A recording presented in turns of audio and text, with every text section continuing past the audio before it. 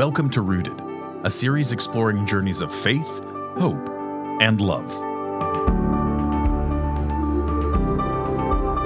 Well, hey, welcome to this special conversation with Pastor Andy Lewis here at Faith Community Church. And Andy, right now, we're as we're recording this, it's fall 2021. We're actually in the middle of a sermon series entitled How to Sing the Blues. And so for those that might be listening to this, but maybe haven't caught up on the current sermon series, give us just a snapshot. What is this series all about? Yeah, it's funny. It's kind of partly motivated by reading a rock star's take on the Psalms. Happens to be Bono, who wrote, I think he wrote a preface to a one-off published book on just about the Psalms. Wow. But then I think he also did some preface to Eugene Peterson's famous work, The Message, which is, if you're listening, a fantastic pastoral, modern English take on the whole Bible. Right.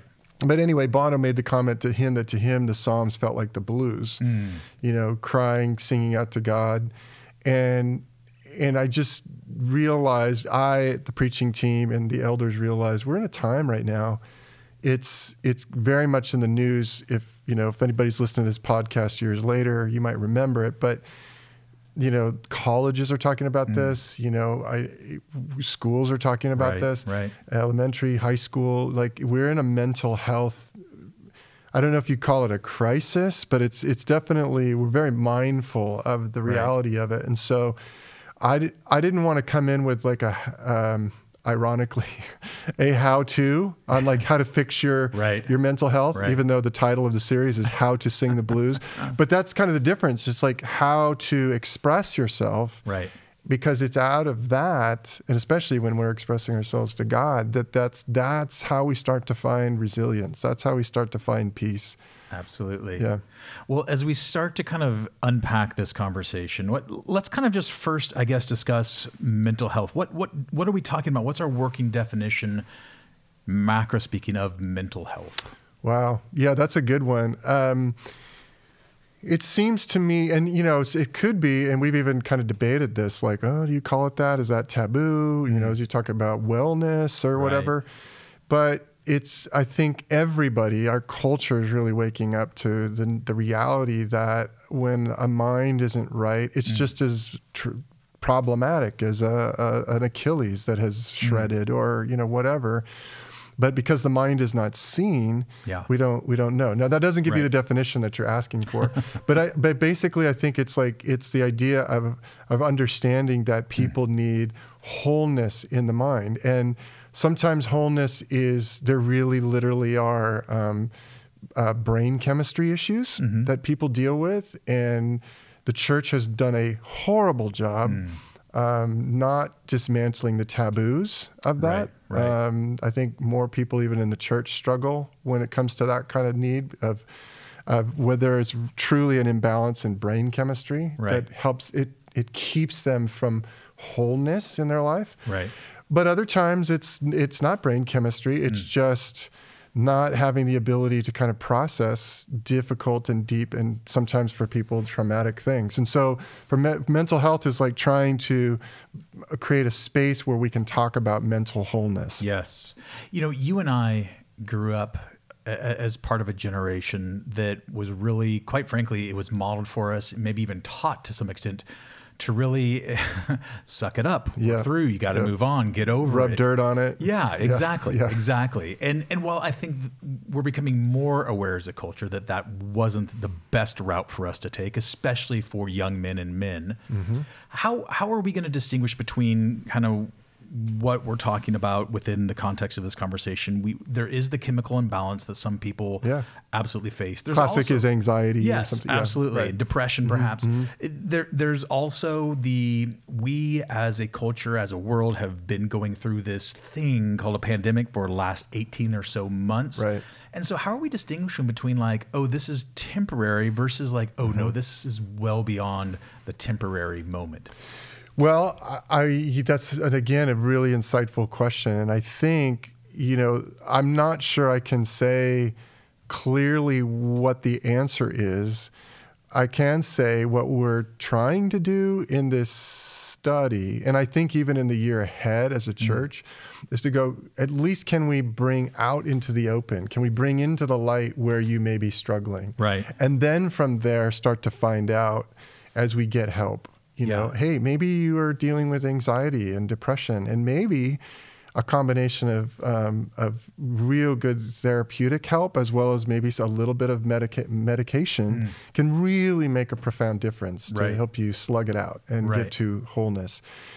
So being able to say, you know, here is the fix.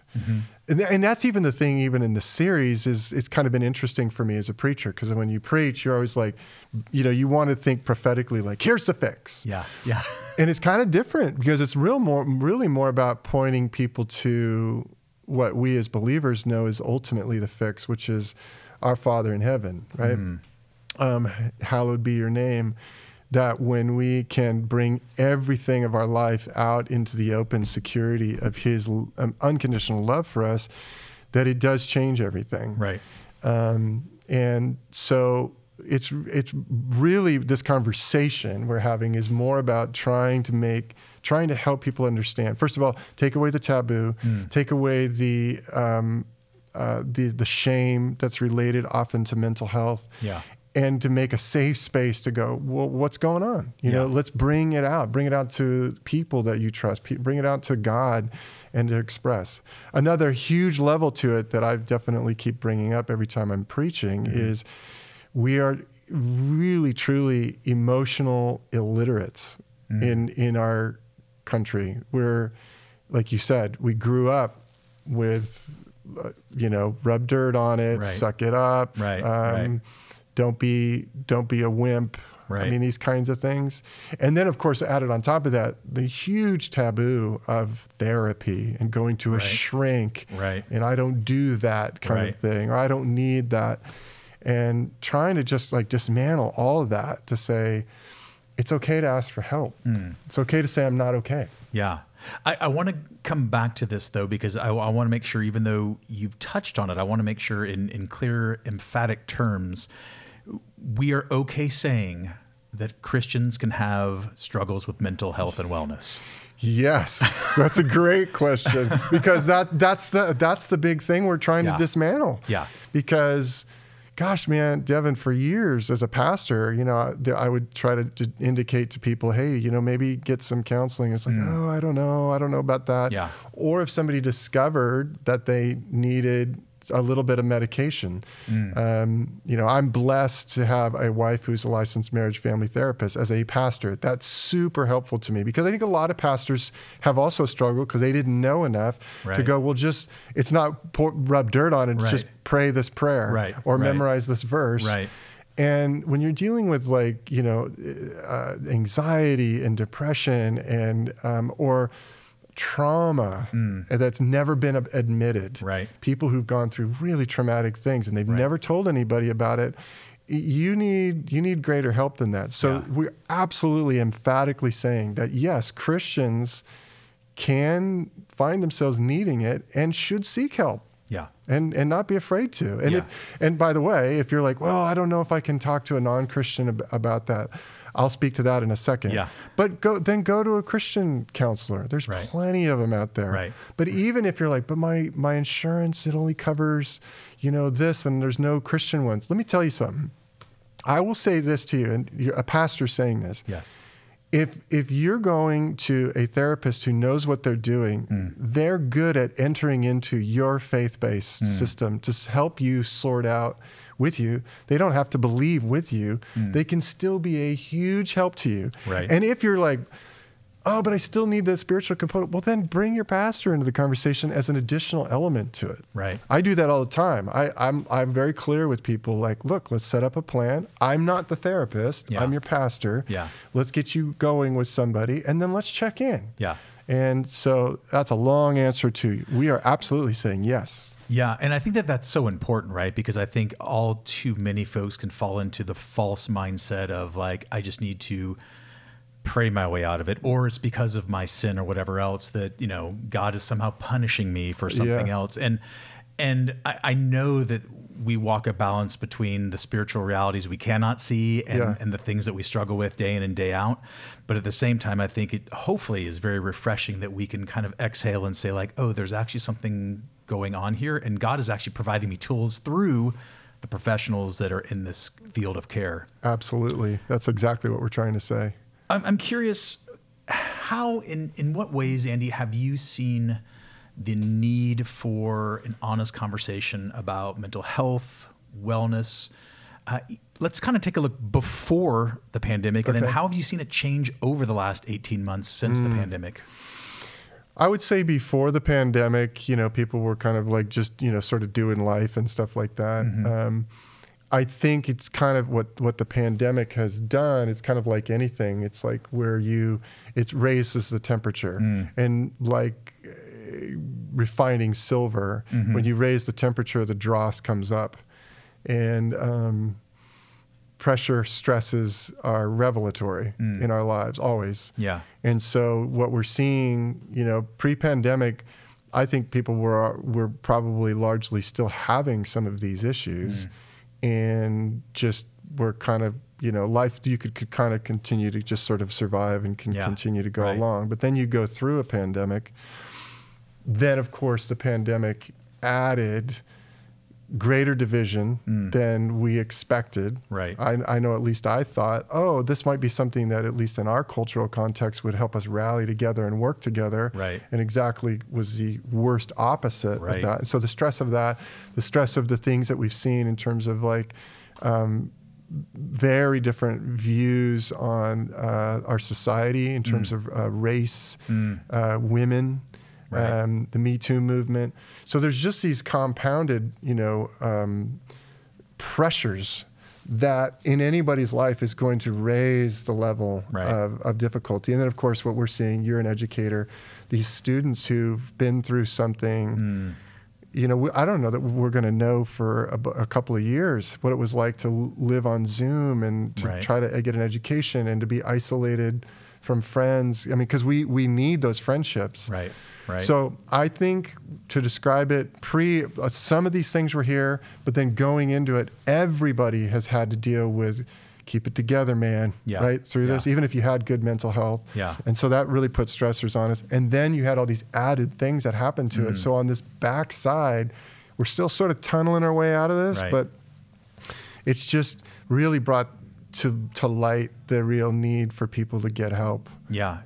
From what I've seen as an educator, but also as a human. Yeah.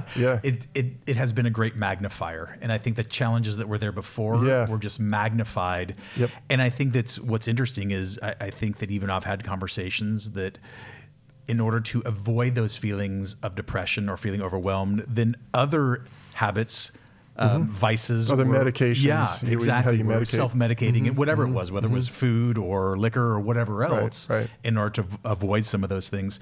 I want to push pause because you brought this up earlier, and I know that this is probably a question and a conversation unto itself, but why do you think the church has historically been so bad at dealing with stuff like this? Man, I'm not sure. I mean, I probably went to church the first week of my life. My dad is a pastor, so probably the first time my mom could carry me in her arms to church, I've been in church.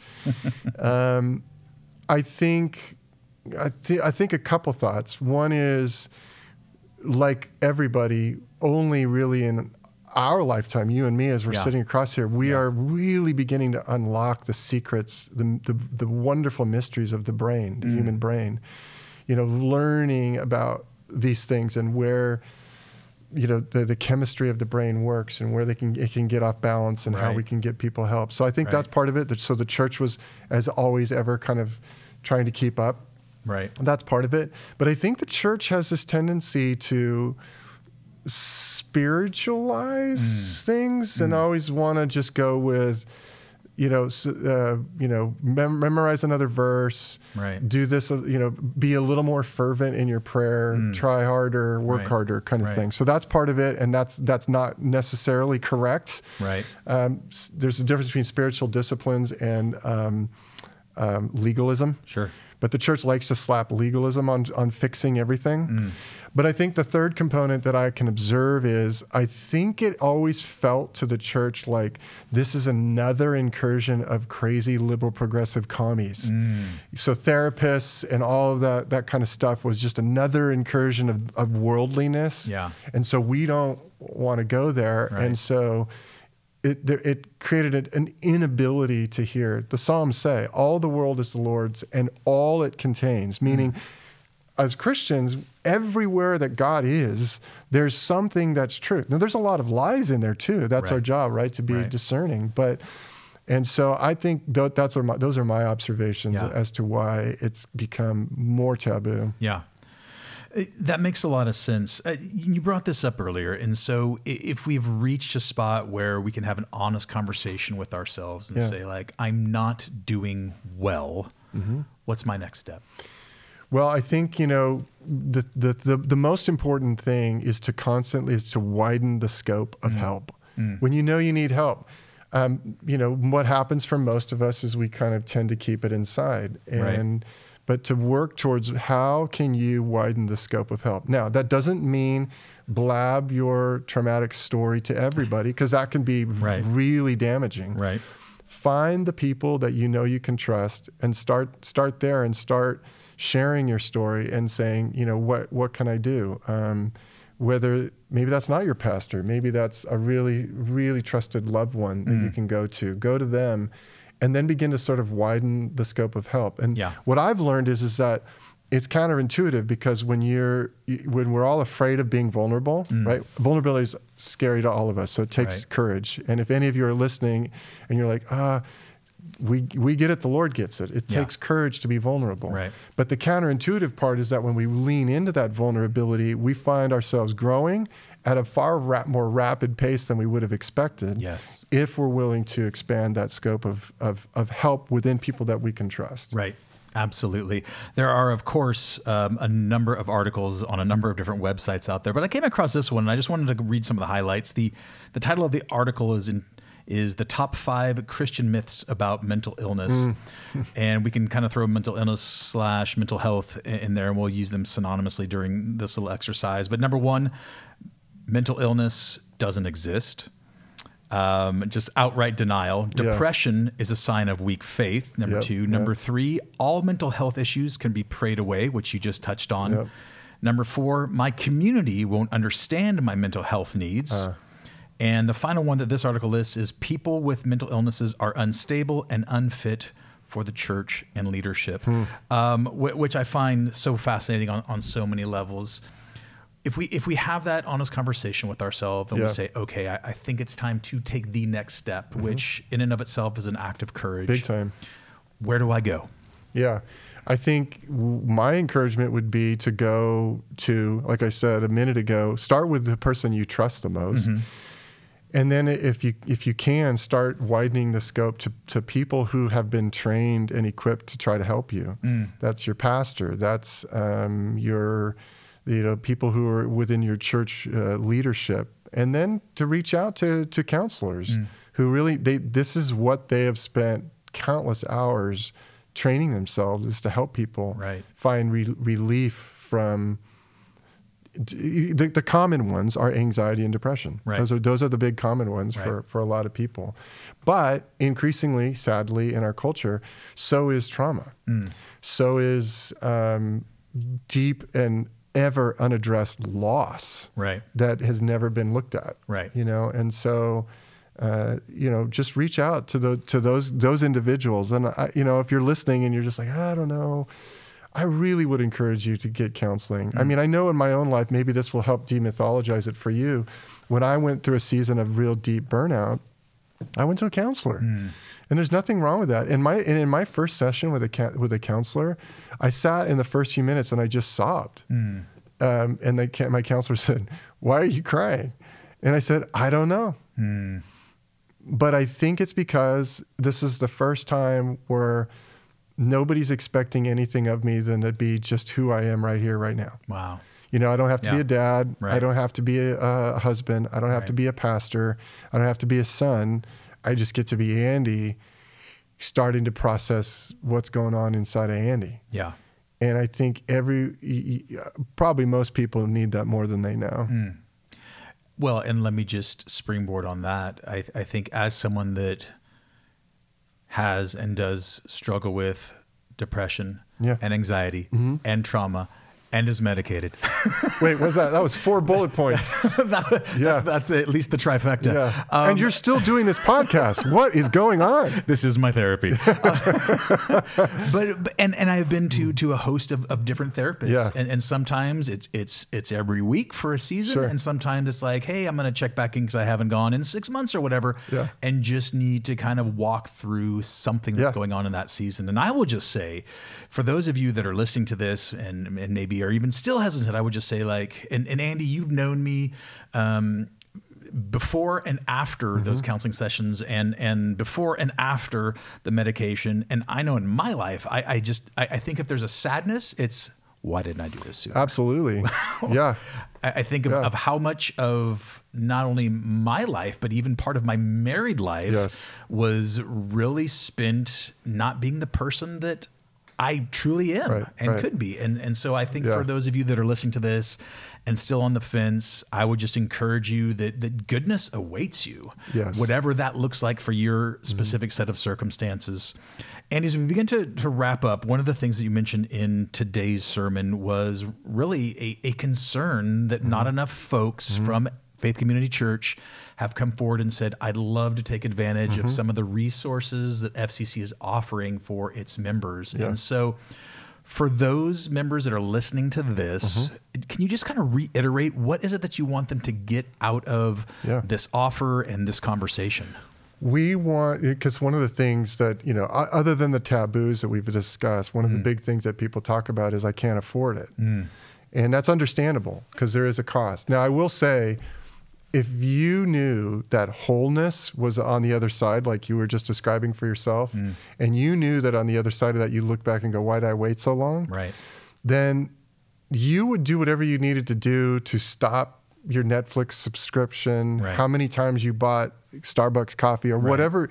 You would just reorient whatever you needed to do. So that's having said that, because it will be so pivotal and so helpful to you in your marriage and being a parent.